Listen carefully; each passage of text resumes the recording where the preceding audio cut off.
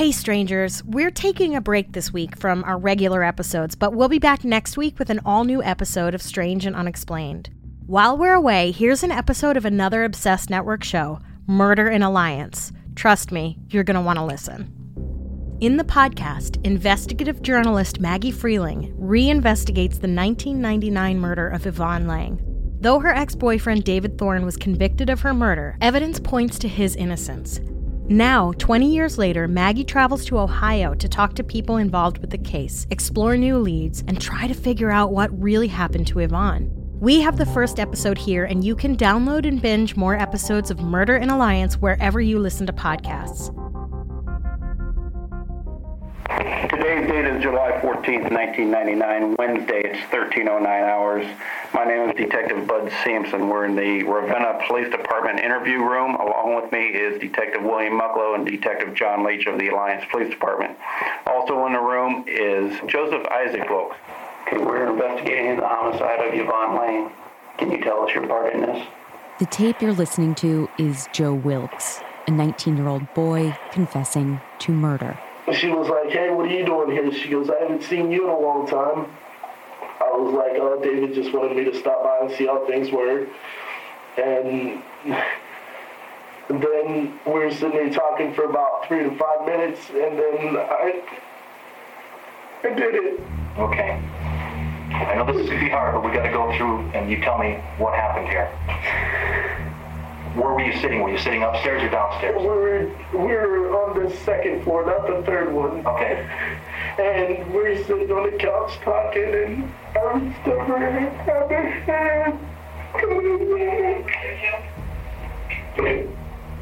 Okay, did she get up and try to run? No, she tried to run out the door. Which door did she try to run out? The big glass door that slides. And then Okay, take it easy. but she was me why, and I told her David wanted me to. But she fell on the floor, and the walls never fired. That's what I never did. This is Murder in Alliance, an active investigation into who killed Yvonne Lang. I'm Maggie Freleng.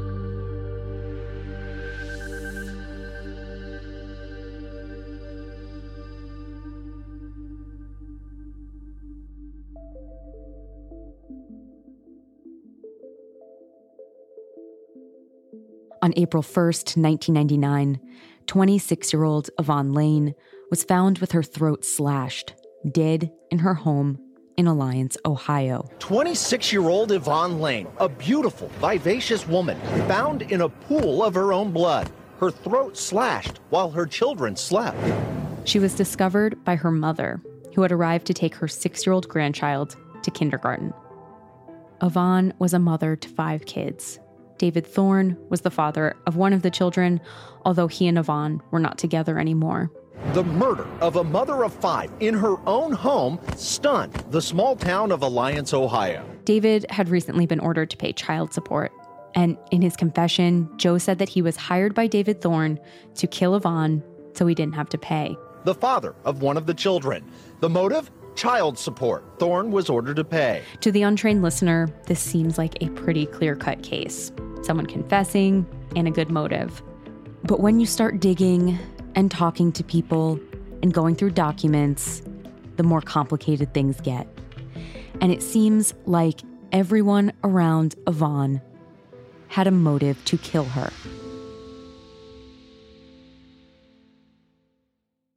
I first came across the case on the website Injustice Anywhere, which has since become a staple for my research into lesser-known wrongful conviction cases for my other podcast, Unjust and Unsolved. I covered an episode a week telling the stories of people who I believed were wrongfully convicted. David was one of them. One of the incredible things to me about David's case is that it actually wasn't unknown. There had been other media coverage before. The attack grabbed headlines as police hunted for a killer. Dwayne Pullman, who you just heard in the previous clips, is an investigative journalist who looked into the case for 3 years. And at the center of his investigation, a very serious question. Did the system convict the wrong men? However, that was over a decade ago, and there's been no movement since. I said in David's episode of Unjust and Unsolved that this case deserves its own long-form investigation, not just 20 minutes or 40 minutes. So here we are. Since Yvonne's murder, David has continually and persistently said he had no involvement. He says he never paid Joe Wilkes or anyone to murder his ex-girlfriend. David was on the homepage of Injustice Anywhere as one of their endorsed cases. So I clicked it, and I could not believe what I was seeing. When you make it to David's official website, wcodt.org, you discover first that this was an incredibly brutal murder. She begins to spurt blood, pumping blood violently out of her neck. Yvonne's throat was slit to the spine. She was almost decapitated. Blood was all over the house. The living room where her body was found looks like someone took buckets and buckets of blood and threw it around the room. It just didn't look like a hit or a random murder to me. This looked personal. Police had to process this absolute mess of a room, which I'm sure was not easy, especially because they also had to get 4 of her kids out of the house because all but one of her children were home when she was murdered. So some flubs may be understandable in the investigation, but not to the extent that happened here. Police say they covered Yvonne's body with a blanket pulled from her bedroom, potentially contaminating any evidence on her body. No one wore shoe coverings or gloves to preserve evidence. Investigators went back and forth, stepping over Yvonne's body when crossing the room, potentially contaminating the crime scene. And one bloody footprint between her legs is caught in photographs coming from a detective. The chief of the department even brought his date into the crime scene. It was an absolute disaster.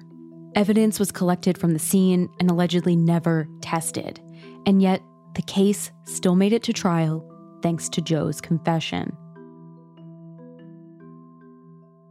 At trial, the prosecutor said that David hired Joe to kill Yvonne. And as you heard, Joe agreed. He said David gave him $300 to kill her. After his confession, Joe took the police to the alleged murder weapon, a 3.1-inch pocket knife, and where he said he disposed of his pants in the woods. Rose Moore, the state's other star witness, also said she saw Joe the night of the murder, and he told her that he was on his way to kill someone. That's pretty damning. But it's worth noting that there was no evidence linking Joe to the scene, much less David. The entire case rested on witness testimony. But some witnesses were never even called, like a neighbor who saw a man leaving Yvonne's house in the morning after her murder, who said that the man was not David or Joe. I was not asked to testify in the trial of David Thorne. I was shown a photo of David Thorne in December of 2000. It was not the man I saw leaving the residence at 916 Devon. I was shown a photo of Joseph Wilkes, the confessed murderer, in December of 2000. It was not the man I saw leaving the residence at 916 Devon Street. Either one of those 3 that she showed you was it at all. But the jury never heard this.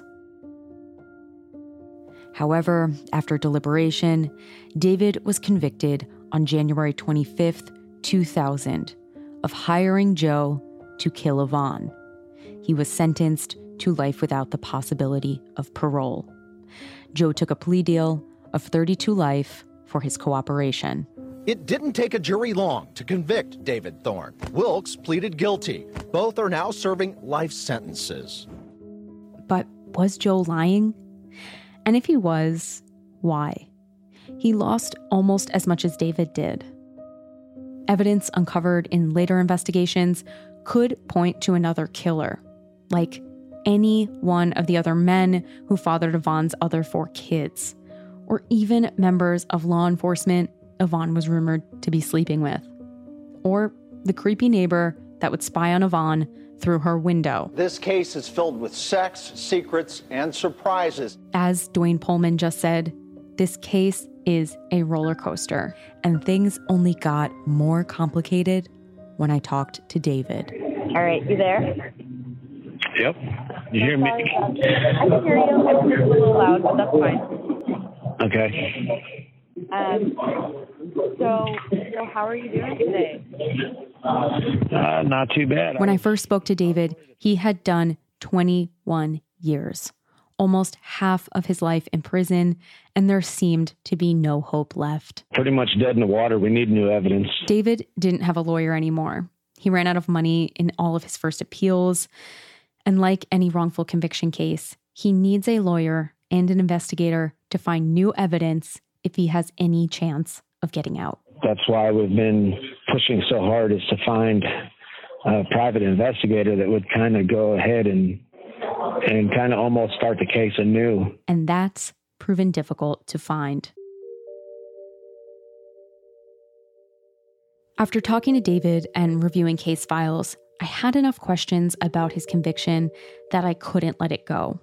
And I haven't even done a super deep dive yet. I covered his case in a 40-minute episode, basically just on the documents that I was given. And I just kept thinking, there really needs to be an in-depth investigation. How is this not a feature documentary? There is so much to get into, so much scandal and intrigue, things I wasn't even able to broach in those 40 minutes that shook me to my core. After David's episode came out, I stewed on it for months. It haunted me. Who did the witness see leaving Yvonne's house in the morning? What happened to the evidence collected at the scene? There was a knife with a fingerprint, condoms and wrappers, blood smears everywhere. Was any of it tested? And if so, it must not have matched David and Joe. Otherwise, it reasonably would have been presented in court and the prosecution would have had a slam dunk. So who did it match? Could Joe have been involved, but not David? I kept stewing. Anytime TV producers would reach out about Unjust and Unsolved, I would talk about David. I would talk about it to everyone. I even reached out to producers and podcasters on my own, looking for anyone who wanted to deep dive into this murder case. It consumed me for months as I tried to figure out any way to help David. And then an opportunity arose. In October, I flew down to Austin, Texas for Wrongful Conviction Day, a day that raises awareness about wrongful convictions. I was meeting with Jason Baldwin from the West Memphis 3. West Memphis, Arkansas, 1994. They were convicted of murdering 3 Boy Scouts, hogtied and left in a ditch. A satanic cult, a demonic ritual, fueling the town's bloodlust with descriptions of sexual torture and mutilation. Today, the West Memphis 3 walked free. We did a Facebook Live together. Oh, and then people could see comments. Yeah. Okay. I couldn't really tell. Okay. Hello, everyone. We are live. I am here, Maggie Freeling, in Austin, and I am with Jason Baldwin of the West Memphis 3, who was convicted in 1994, released in 2011. He is also the Jason now has his own organization helping to free the wrongfully convicted. What makes you want to continue doing this work literally immediately upon getting out? Well, yeah, I've always been a volunteer, a person who helps other people. And so to experience wrongful conviction as an innocent person and have that experience and then to get out because people cared enough to fight for my freedom, almost felt like a duty I had to repay that. Jason co-founded Proclaim Justice with his friend and private investigator, John Hardin. Should I keep chewing while you're recording? After the Facebook Live, I got to work with Jason and John on a few cases they were investigating that I plan to cover for season 1. Yeah, that works. Let me go get a laptop. Yeah, I was going to say, do you need documents? Yeah, I may need some notes. Okay. Like, wow, you were have it all together. We went over Nikki Zinger and Daniel Risher's case. In the span of a month, a murderer took her mother away, and then the state took her love away. Diamantina Salinas Calahaco and Andres Mascaro. There's only two possibilities here. There's only two. Either somebody is feeding him all of those details, or he was there. That's it. Those are the only two possibilities. And DeMarco Wilson. There should be no gunshot residue. Well, we have gunshot residue on the victim's jacket. So how do you get gunshot residue when you're shooting from that far? We went through files and they talked me through the details of their investigation into each case. It was surreal, not only to be in Austin on wrongful conviction day with Jason Baldwin, but to sit down with John, to see the work they are doing to help free people who are wrongfully incarcerated and the passion that they have doing it. And the days in Austin weren't just work. John and Jason are genuinely cool people, and I got to know them during an after-work drink or four. My brothers, Matt and Terry, had me and my mom stand back to back with so we could see who was taller on my 16th birthday. And they're like, "Oh, Mom, Jason's almost as tall as you now," and, just having that family time. And then got arrested, a couple months later. Every day of that trip, as I got to know them better, I kept thinking, are these the guys that David has been waiting for? Is there an appropriate time to bring up this case to them? I didn't want to be that person who unsolicitedly asked these busy and in-demand guys with a wait list of cases to look at another case like some personal favor. But this wasn't just a favor. It was someone's life, a man who has spent over 20 years in prison and believes there is no hope left for him. And I was determined to get him help. One evening, we were having after-work drinks, and I was feeling good and broached the topic. There's this really crazy case I'm looking into. You guys might be interested. We talked a little, and I told them that the most heartbreaking part is it's been almost 22 years, and he said his case is dead in the water. They seemed interested, but I didn't want to push it. Maybe they were just being nice to their out-of-town guest. I planted the seed and went about our evening, but I would revisit. I left Austin and went back to New York and stayed in touch about the cases I was working on that they gave me. All right. Well, I got to run. Can you send me the overview of Yes. the witnesses? Yeah, I sure will. Awesome. Thank you, John. I'll talk to you soon. All right. All right. Bye. I don't know when or how, but at some point I must have said to John, "Look, I think you guys really should look at the files." Bold. But I wanted to know if he would see what I saw.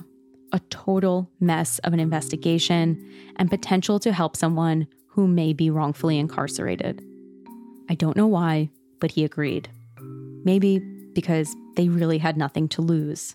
An incredibly generous listener of Unjust and Unsolved felt so compelled by David's story, she offered to fund their investigation. So I sent over the thousands of pages of case file documents and then waited for them to have a moment in their busy days working dozens of other cases to review David's file. And by December, they did. There's Maggie. Miss America. Hello. What's up? Hi. John brought on another private investigator from Proclaim Justice to help, Danny Waxler. Oh, it's sunny. It's sunny down there. It's downright spicy out there. Wow. Y'all come down. Y'all come on. Danny has been an investigator for decades, and he's like a hawk on a case. We all got on a Zoom call together, including David from prison and his wife, Sue, so John and Danny could let us know what they were thinking. There's Sue. Hi, Sue. Hi. From the jump, it seemed like they were into it and definitely up for the challenge that I think over the years other investigators and lawyers found too complicated. Even if there were forensics that could be tested, it still wouldn't exonerate David. By all accounts, David was not at the crime scene. It was an alleged murder for hire. So freeing David would be difficult. It would come down to proving that Joe was also not there. The more we can dismantle Joseph, or Joe, whatever he goes by, the stronger plight we have in freeing David. If Joe didn't commit the murder, then the prosecution's whole case falls apart against David. But Joe said he did it. And that is hard to get past. Over the years, Joe has given multiple statements about what happened. His story constantly changes, and we'll get more into this later. In one story, David hires him to kill Yvonne. In another, he shows up there to invite her to a hotel party he was having, and she's already dead. And in 2001, just a year after his conviction, he even recanted his hitman for hire confession and said he was pressured by police and coached what to say to implicate David. Scared and confused, Wilkes says this former detective, John Leach, forced him to confess. Wilkes was a friend of David Thorne's. And they had told me a general story about how to put David in it. Maggie, did you reach out to Joe? I did not, because I just didn't want to really tamper with anything. I did not reach out to him. I didn't reach out to Joe because I didn't want to engage in any kind of perceived witness tampering, because in my mind, this case wasn't dead in the water. It was going to go back to court, and I didn't want to mess anything up.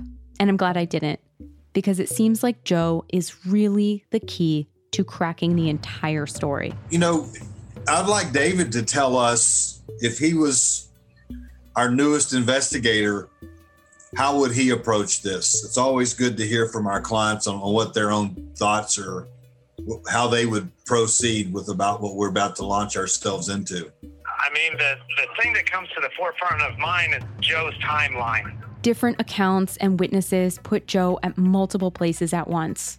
So which version of the story is true? We will definitely get in depth into Joe's timeline later. But based on a preliminary look at the case, John and Danny wanted to know more. They didn't officially agree to take David's case, but they were ready to go to Ohio and start digging to see what they found. Then they decide if the case was worth pursuing. As for me, I made another bold move and suggested that I help as well as document the investigation and cover it for a new podcast solely focused on reinvestigating the murder of Yvonne Lane. Again, for whatever reason, they agreed. And we were all going to hit the ground in Ohio. Okay, well, let's, like I said, we'll stay in touch as needed and as things come into focus as far as what we want to get accomplished there and time frame and all that stuff. But we will plan on being there 2 weeks from today. Cool, guys. Okay, we'll regroup and be back in touch. All right, okay. Bye. Bye, guys. Good to see you. You too. 2 weeks, we'd be in Alliance, Ohio, starting the investigation into Yvonne's murder from scratch. Exactly what David said he needed to move his case forward. What would we find?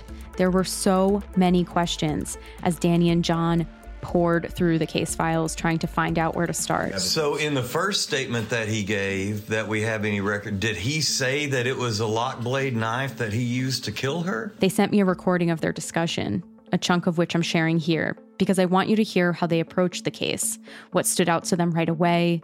I find it fascinating. You can hear how they're skeptical. They're not focused on clearing David. Really, they're focused on finding the truth.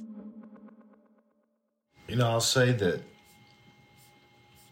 we take, you know, in taking this case, I think one of the first things we always have to do is say, what do we believe was the most significant part of what convicted our client? Yeah. And we know, just even if it's just preliminary research, we know it was the statement of Joseph Wilkes. Yeah. Because it's not like there's an abundance, there's no biological evidence. You know, right off the bat, a couple of things that raise my eyebrows are the knife in the pants. How did Joe lead them to what were the circumstances? Was it confirmed to be the murder weapon with any kind of forensic or biological testing or anything like that? And if it was the murder weapon and Joe did lead them there, then that's a big fucking deal. You know, just on its face, that's one that I'm going to have a satisfactory answer to. How did Joe take them to that knife? That's a hell of a thing right there. That's one of those coincidences that I don't like. I've thought about that. You know, what if let's just say Joe did this. Yeah. Because there are things that make you say, well, the pants, the knife, he had familiarity. Why is he staying at a freaking hotel in town that night? Yeah. Why is there documented a receipt to confirm that? Yeah. Joe's got some explaining to do. I mean, it's not cut and dry that he's lying. There's some real questions that I'm going to have to get some satisfactory answers to. I mean, these are all good questions, and we're just going to have to see where it all takes us. And we did. We left for Ohio 2 weeks later to start to figure out, is David innocent? And if so, who did kill Yvonne Lane? Coming up on Murder and Alliance. We're investigating the homicide of Yvonne Lane. She actually cheated on him a couple of times. In terms of the police force, my God, I had 8 or 9 names of officers who were potential sexual partners. She said she was murdered, and I mean, you could have just knocked me over. Any number of people could have been a suspect. He was seen by a neighbor standing at her front door at 5:30, and the time of death is 7. He said that they put him in a room and they chained him to the wall by his arm and spit on him, and they told him that they wanted him to confess. The guy I knew that came into the post office that threw up his hand and waved and grinned all the time, and he's just the nicest guy ever. I thought, no, this can't be. Brett Turvey, a nationally known criminal forensics expert, picked apart what he calls a botched case. I'm curious, why does she know so many cops? You never asked about that or wondered about it? The officers were involved in nefarious activity, criminal activity. The fact that it was never turned over to the defense is shocking. The police controlled the narrative. I cannot get to the truth. Did you know who he identified? No, I don't. He was a police officer. It's like, no, something's missing here. And why didn't the prosecution turn this over? And what is going on here? So it makes me feel like there's more to the story. And although you thought that the evidence proved it, I know in my heart and soul I did not do this.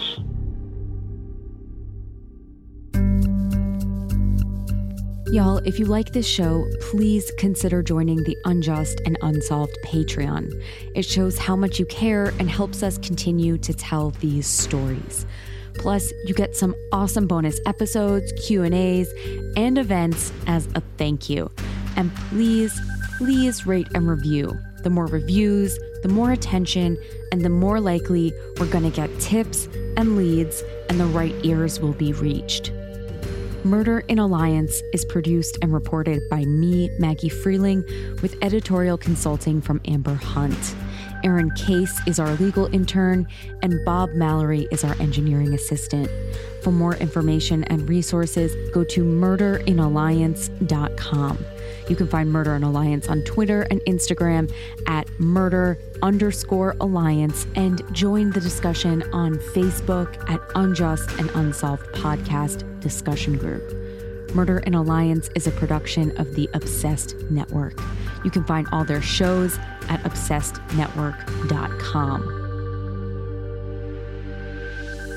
Thanks for checking out the first episode of Murder and Alliance. There are more episodes to listen to right now, and episodes drop every Thursday. Go find Murder and Alliance wherever you get your podcasts.